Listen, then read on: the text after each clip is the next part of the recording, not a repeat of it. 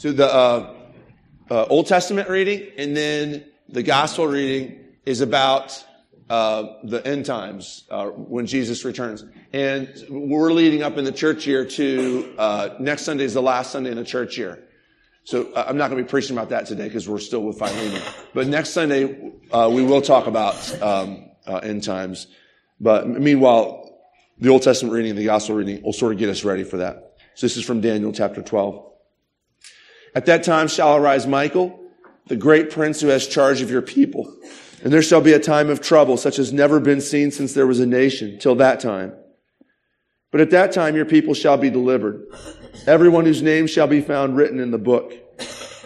And many of those who sleep in the dust of the earth shall awake, some to everlasting life, and some to shame and everlasting contempt. And those who are wise shall shine like the brightness of the sky above, and those who turn many to righteousness like the stars forever and ever. This is the word of the Lord. Thanks be to God. So this is Philemon. This is our last Sunday doing Philemon. And the text that's bold down there will be the sermon text. One more time. Paul, a prisoner of Christ Jesus, and Timothy, our brother. To Philemon, our dear friend and fellow worker. To Apphia, our sister. To Archippus, our fellow soldier. And to the church that meets in your home. Grace to you and peace from God our Father and the Lord Jesus Christ. I always thank my God as I remember you in my prayers because I hear about your faith in the Lord Jesus and your love for all the saints. I pray that you may be active in sharing your faith so that you will have a full understanding of every good thing we have in Christ. Your love has given me great joy and encouragement because you, brother, have refreshed the hearts of the saints. Therefore, although in Christ I could be bold and order you to do what you ought to do, yet I appeal to you on the basis of love. I then, as Paul, an old man and now also a prisoner of Christ Jesus, I appeal to you for my son Onesimus, who became my son while I was in chains. Formerly he was useless to you, but now he's become useful both to you and to me. I am sending him, who is my very heart, back to you. I would have liked to keep him with me so that he could take your place in helping me while I am in chains for the gospel. But I didn't want to do anything without your consent, so that any favor you do will be spontaneous and not forced. Perhaps the reason he was separated from you for a little while was that you might have him back for good, no longer as a slave, but better than a slave, as a dear brother. He's very dear to me, but even dearer to you, both as a man and as a brother in the Lord. So if you consider me a partner, welcome him as you would welcome me. If he's done you any wrong or owes you anything, charge it to me. I, Paul, am writing this with my own hand. I will pay it back. Not to mention that you owe me your very self. I do wish, brother, that I may have some benefit from you in the Lord. Refresh my heart in Christ. Confident of your obedience, I write to you, knowing that you will do even more than I ask. And one thing more, prepare a guest room for me, because I hope to be restored to you in answer to your prayers. Epaphras, my fellow prisoner in Christ Jesus, sends you greetings. And so do Mark, Aristarchus, Demas, and Luke, my fellow workers. The grace of the Lord Jesus Christ be with your spirit. This is the word of the Lord. Thanks be to God. The Holy Gospel according to St. Mark, the 13th chapter. Glory to you, O Lord. As Jesus came out of the temple, one of his disciples said to him, "Look, teacher, what wonderful stones and what wonderful buildings." And Jesus said to him, "Do you see these great buildings? There will not be left here one stone upon another that will not be thrown down." And as he sat on the Mount of Olives opposite the temple, Peter and James and John and Andrew asked him privately, "Tell us, when will these things be? And what will be the sign when all these things are about to be accomplished?" And Jesus began to say to them, "See that no one leads you astray. Many will come in my name, saying, 'I am he,' and they will lead many astray. When you hear of wars and rumors of wars, do not be alarmed. This must take place, but the end is not yet. For nation will rise against nation and kingdom against kingdom. There will be earthquakes in various places. There will be famines. These are but the beginnings of the birth pains. But be on your guard, for they will deliver you over to councils, and you will be beaten in synagogues, and you will stand before governors and kings for my sake, to bear witness before them. And the gospel must first be proclaimed to all nations. And when they bring you to trial and deliver you over, do not be anxious beforehand what you are to say, but say whatever is given you in that hour. For it is not you who speak, but the Holy Spirit. And brother will deliver brother over to death, and the father his child. And children will rise against parents and have them put to death. And you will be hated by all for my name's sake. But the one who endures to the end will be saved. This is the gospel of the Lord. Praise to you, O Christ.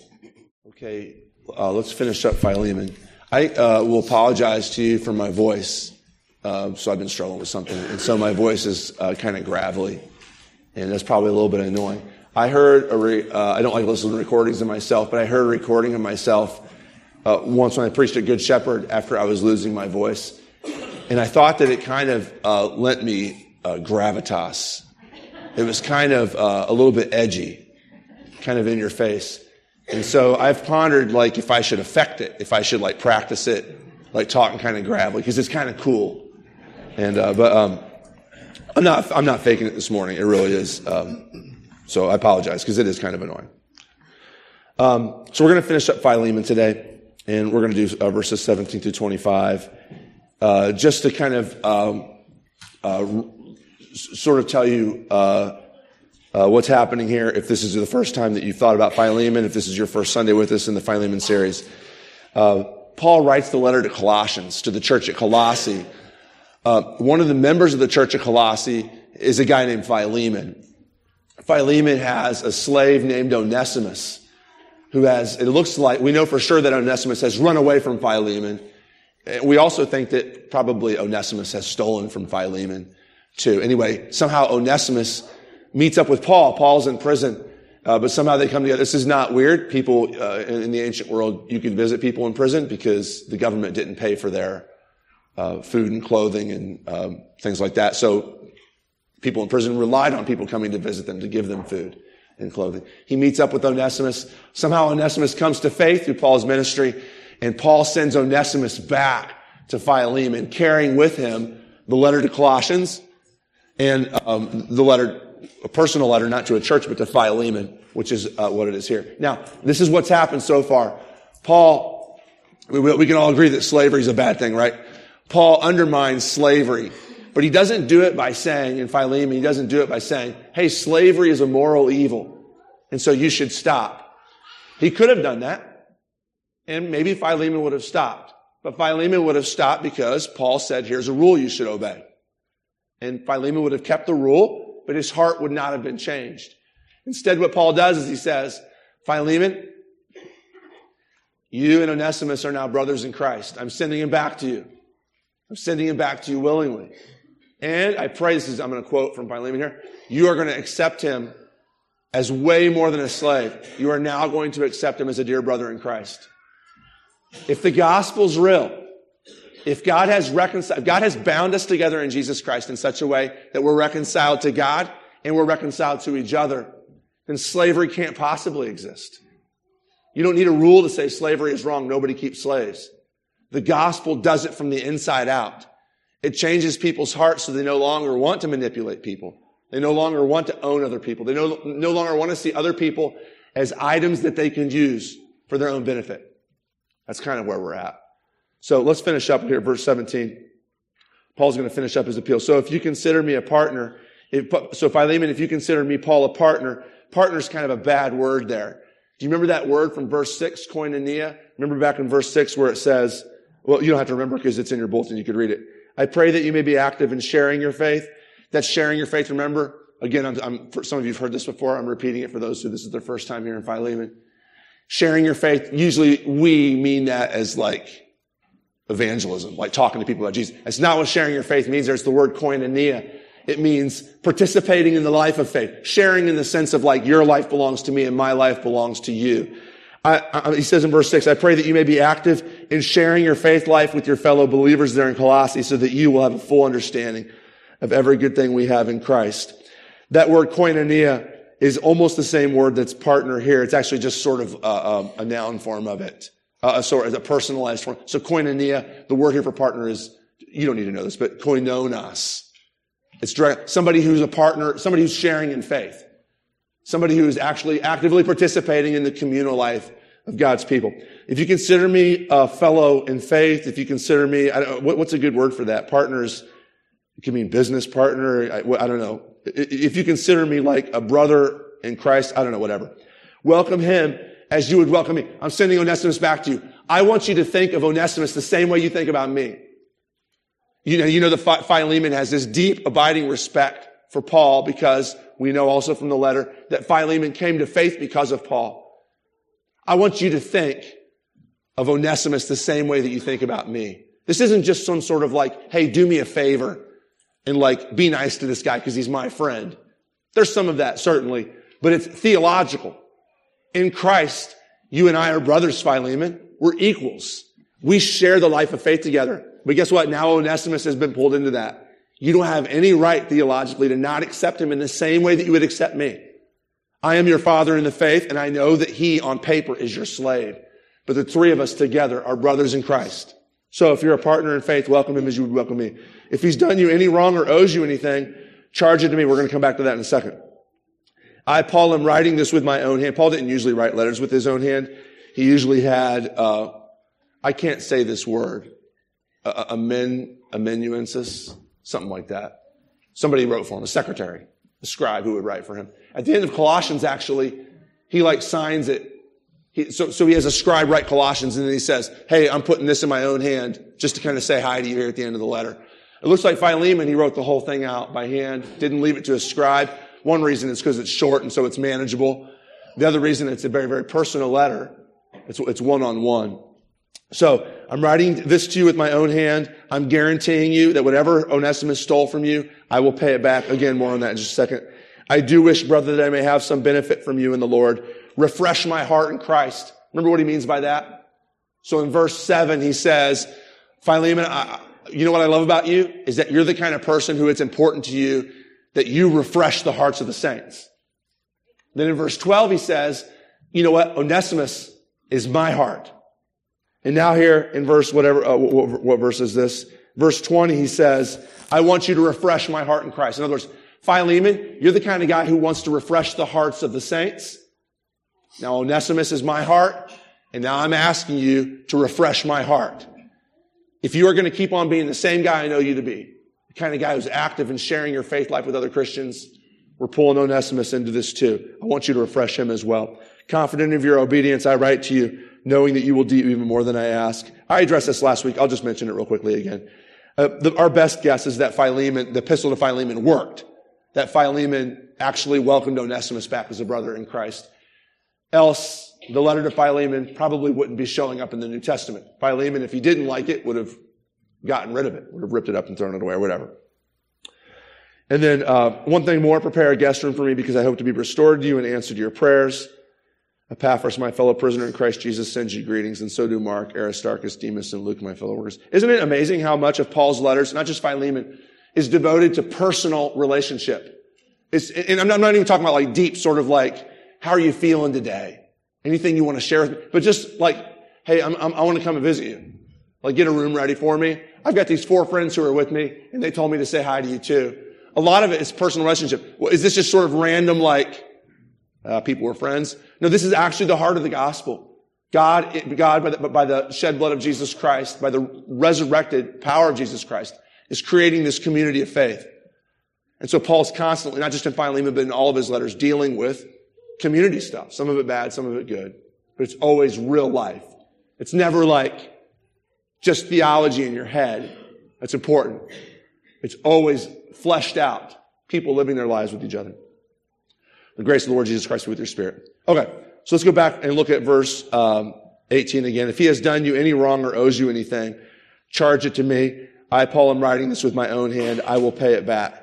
Paul does what Jesus does. Paul takes the sins of somebody else and he puts it on his own shoulders. Do you mind if I quote to you from Luther real quick here? This is Luther's thoughts, some of Luther's thoughts on Philemon. What Christ has done for us with God the Father, St. Paul does also for Onesimus with Philemon. For Christ emptied himself of his rights and overcame the Father with love and humility, so that the Father had to put away his wrath and rights and receive us into favor for the sake of Christ, who so earnestly advocates our cause and so heartily takes our part. Paul's got money. It's Paul's money. Paul says to Philemon, though, if Onesimus stole from you, I'm totally willing to give you my money if that will help bring together you and Onesimus. I will carry Onesimus' sin on my shoulder, the sin of stealing. I, on the other end, will carry your sin of slavery, slaveholding, on my shoulders.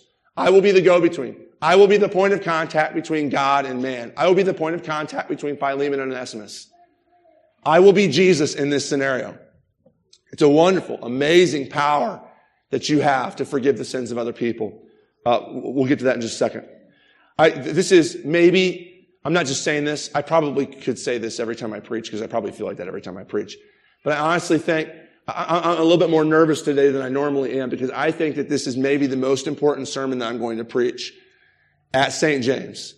I think that, not this sermon, but this text, this sort of gospel fleshed out in our lives, if we get it, if we by the power of the Holy Spirit actually live this out, it will be the difference between St. James being a growing, thriving church and St. James being sort of a cold, empty, irrelevant, lifeless church. I think it comes down to the gospel, but not the gospel in your head. Y'all are there. Most of you are there. Some of you are unbelievers, but most of you are there. The gospel like out here at your fingertips. The gospel in the soles of your feet. The gospel in your arms as you wrap them around other people in the church. This is going to be the difference. The main theme is that the gospel is true. And we've been reconciled to Jesus Christ. And what that means then is that we've been reconciled to each other. And the cross, like I just said a second ago, the cross is a great image of this, right? Jesus standing in between heaven and earth. The bridge between God and man, but with his arms outstretched. Horizontally, the bridge between man and man, between woman and woman, between ethnic groups, language groups, socioeconomic groups, genders, pulling all people to himself so that he can bind all people to God. This lived out is going to make the difference in St. James being a real church and a special interest group that meets once a week. This is going to be the difference. The enemy wants you to have resentments and grudges. The enemy wants you to not connect with other people. The enemy wants you to harbor bad feelings towards people either in this church or people in your family or people in churches that you came from. The enemy wants you to hold on to these things because, one, the enemy wants to destroy you. And bitterness and hatred and unforgiven sin will destroy you. 2, the enemy wants to destroy your relationships. But it even goes farther it goes deeper and more profound than that. 3, the enemy wants to destroy the gospel. And if the enemy can get you to say in your head, oh yeah, I believe in the gospel of Jesus Christ, but to live your life as though you are not reconciled to anybody else in Jesus Christ, or to everybody else, I should say, in Jesus Christ, then the enemy has punched the gospel in the gut. The enemy has made us look like the kind of people who are hypocrites, who say, oh, I believe in love, I believe in Jesus, but there's these people in my church I just can't talk to. I don't get along with them. See what the enemy's doing to us? You see why this is so important. And I'm saying this because all of us have had bad experiences at churches. All of us have had bad experiences in families and in workplaces where we've sensed this gap. And I don't know if you've ever felt like, well, I can bridge this gap if I'm just nice enough, or if I say the right thing, or maybe, in my case, I'm a little bit more like, well, if they're not with me, I can just sort of turn away. Not in a mean way. I'm not like a mean guy, but more of like, so passive aggressive. That's the word I'm looking for. Passive aggressive. I'm just not going to deal with it. I'm going to pretend like it's not there. That's not gospel living. And what Paul's doing with Philemon here is trying to get him to live out the gospel. Let me put this way. You have unforgiven sin in your life. Unforgiven sin. I said that wrong. You have sins that other people have committed against you that are unforgiven. You have grudges that you're holding against other people that you have not, I'm not saying let go. That's what I did. That's passive aggressive. I'm saying that you've not broached with them in the blood of Jesus Christ. One of the things that we're doing is we're saying, so I need them to pay. I need that person to suffer a little bit. I can't forgive them for that sin.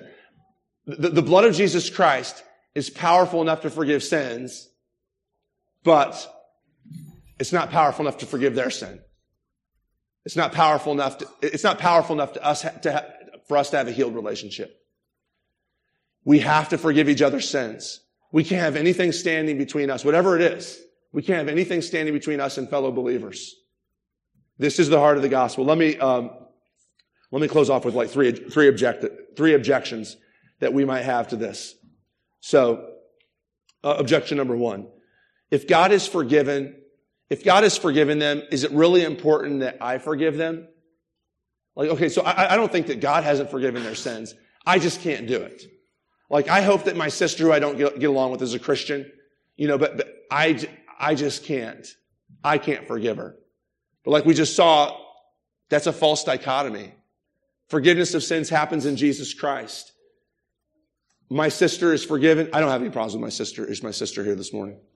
If she was, I don't have any problems with her. I don't have any problems with Jesus Christ. Not that I'm perfect, but he's forgiven me for the sake of God. That means if I'm combined with Jesus and my sister's combined with Jesus, I am not allowed. It doesn't make any sort of rational sense that I can't forgive her. Then I can expect the gospel to do one thing for her, but I can't allow it to happen in my life, which is also affected by the gospel. To forgive in Christ is to say, to not forgive as a Christian is to say that the gospel doesn't really work. Remember, this is all about the gospel. All right, second objection. They haven't really changed, though.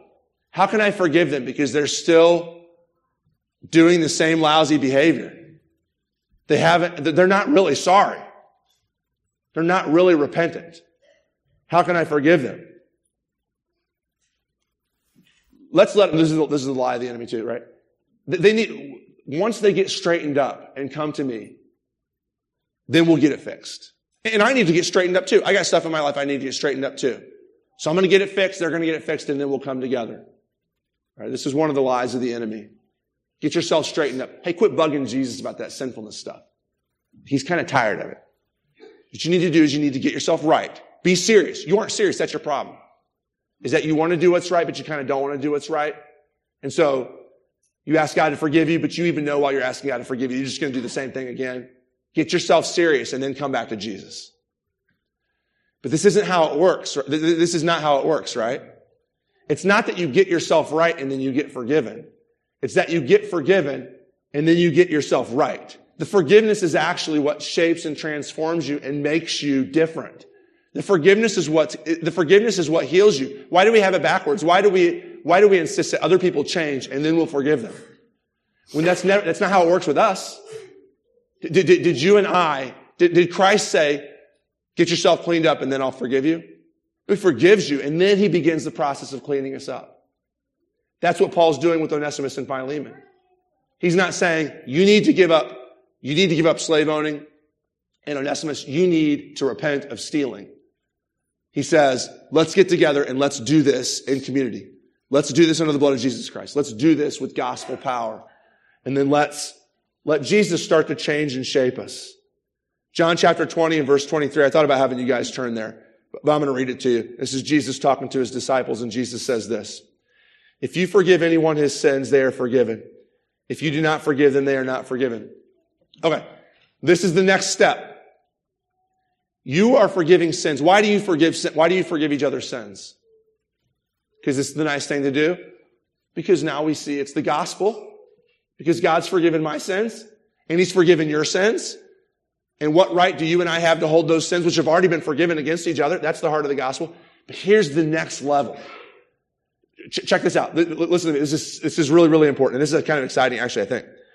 Jesus says to his disciples, if you forgive it says, receive the Holy Spirit. If you forgive anyone his sins, they are forgiven. If you do not forgive them, they are not forgiven. Here's the next level. What does Jesus say there? Jesus forgives people's sins. Right, Christianity 101. How does he choose to do it in John 20:23? He chooses to do it by empowering his church to do it in his name. I'm going to say that again. It's really important. Jesus chooses to forgive our sins by empowering each other to do it in his name. That's what he says. So I'm going to give you the Holy Spirit. If you forgive anybody's sins, they are forgiven. He doesn't say, so you can talk about it this way. This is what Paul talks about in Philemon. God forgives their sins, and so we should forgive their sins. Actually, in John 20:23, it's actually the other way around. You forgive their sins, and then God forgives their sins. Do you see what the power that you have is? You've been withholding forgiveness from that person who you have that grudge against. And what you are doing is you're withholding capital F forgiveness. If you forgive them, God forgives them. You have the power to offer me the grace of Jesus Christ by forgiving the wrongs that I do you. Please don't withhold that from me just because I'm a lousy human being. And I'm super easy to hold grudges against. And I'm really, really offensive sometimes. I need you to forgive me. The power that God has to forgive is not floating around out there in the air somewhere. It is right here. It's in your mouth. You have the power to carry my sins on your shoulders. You have the power to say to me, Aaron, I forgive your sins. And God in heaven does it for the sake of Jesus Christ. It's not your power, right? I mean, it's the power of Christ, and we are the body of Christ, and so he's given that power to us. There should be no grudges in the church because the gospel demands that you serve each other with the ability to forgive. That's why we do that one confession sometimes. We did it last week. We should have done it this week, where I confess my sins and you guys all together absolve me. And then all of us say the exact same confession, and then I absolve you. Because I need you to absolve me, and you need me to absolve you, and we need you to forgive each other, because that's how the gospel works. That's how Christ has chosen to forgive us. Third, the offense is just so bad. I can't find it. I don't have the strength to forgive them. Like what they did is just so bad, I can't muster the strength to forgive them. I know. It's not easy. It's not easy to forgive people's sins. There's something inside of us that says, if I forgive their sins, like I'm just saying it's okay what they did. I'm basically giving them permission that what they did was fine, and it's not fine. It hurt me terribly. What Paul is not saying is that stealing is okay, or that slavery is okay. What he is saying, to go back to a prior point, is that it begins with forgiveness. The forgiveness happens, and then the healing happens. The forgiveness happens, and then the grace flows. The forgiveness happens, and then community starts, and Jesus starts to work, changing and shaping and molding our lives. The pain that you've suffered at the hands of, and I'm not even going to make eye contact with Angela right now, and I'm not joking around. I can't make eye contact with Angela right now because of what I've done to her through the years. The pain that you've caused, I'm not preaching at you guys, right? I'm preaching at myself. The pain that we've caused other people, the pain that other people have caused you is ugly and it's horrible. And Paul is asking you to carry that sin on your shoulders for them. Paul is asking you to wear the pain that they've caused you as your own. Wear it like clothing, to carry it, to feel it. It's ugly. It's broken. It's depraved. But it's how forgiveness in Jesus Christ happens. And that makes it, as ugly and broken and depraved as it is, it makes it the most beautiful thing in the whole world. Amen.